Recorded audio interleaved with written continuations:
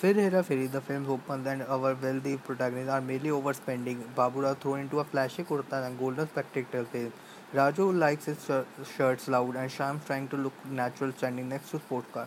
All is well, not quite. Parish, Akshay and Sunil are decidedly overplaying their role, exaggerated their gesture and expression and hamming it up. Well, maybe we just need a little time to get used to them and it will be get better in a while. But no, if anything constantly slide downhill in this ridiculous 3 hour torture fest where characters are insignificantly come and go, each seemingly crucial to the plot. The problem is not just with the rip-off, it's the ridiculous manner in which a brilliant script has been borrowed from to coconut absolute tripper. The final scene of frame to frame rip is so badly handled it hurt.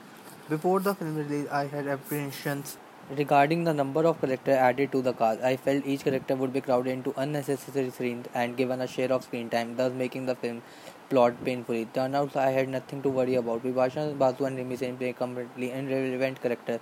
Bib plays bar dancing, Swedler and Rimi plays Bollywood tragic sixture cliché and are constantly vexing, making it possible to understand why our heroes would fall for them. Then again, hardly anything our heroes do make sense.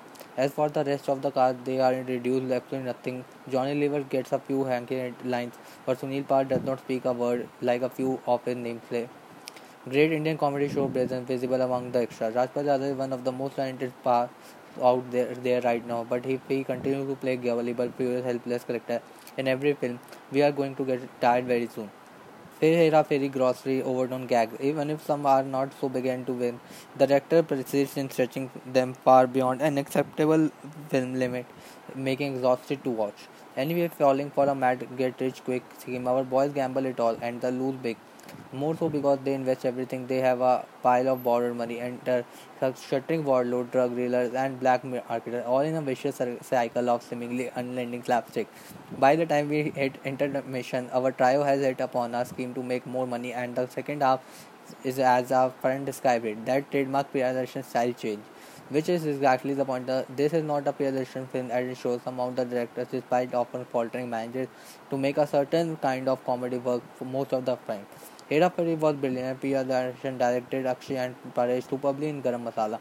Writer Neeraj Vora does not get our grip of filming the over-ambitious film and we end up with a grossly disappointing sequel. The music is composed by Himesh Shamia with lyrics written by Samin. The soundtrack album was released by Teaser. The song A is Meri Zorabe was only seen in the end title circuit. The song became so popular that it was ended in a movie later. The dream sequence of Parisha was added in the following song. How, according to the Indian trade website Box Office India, with around 10,000 lakh units sold, the film soundtrack album was the year 15th highest selling.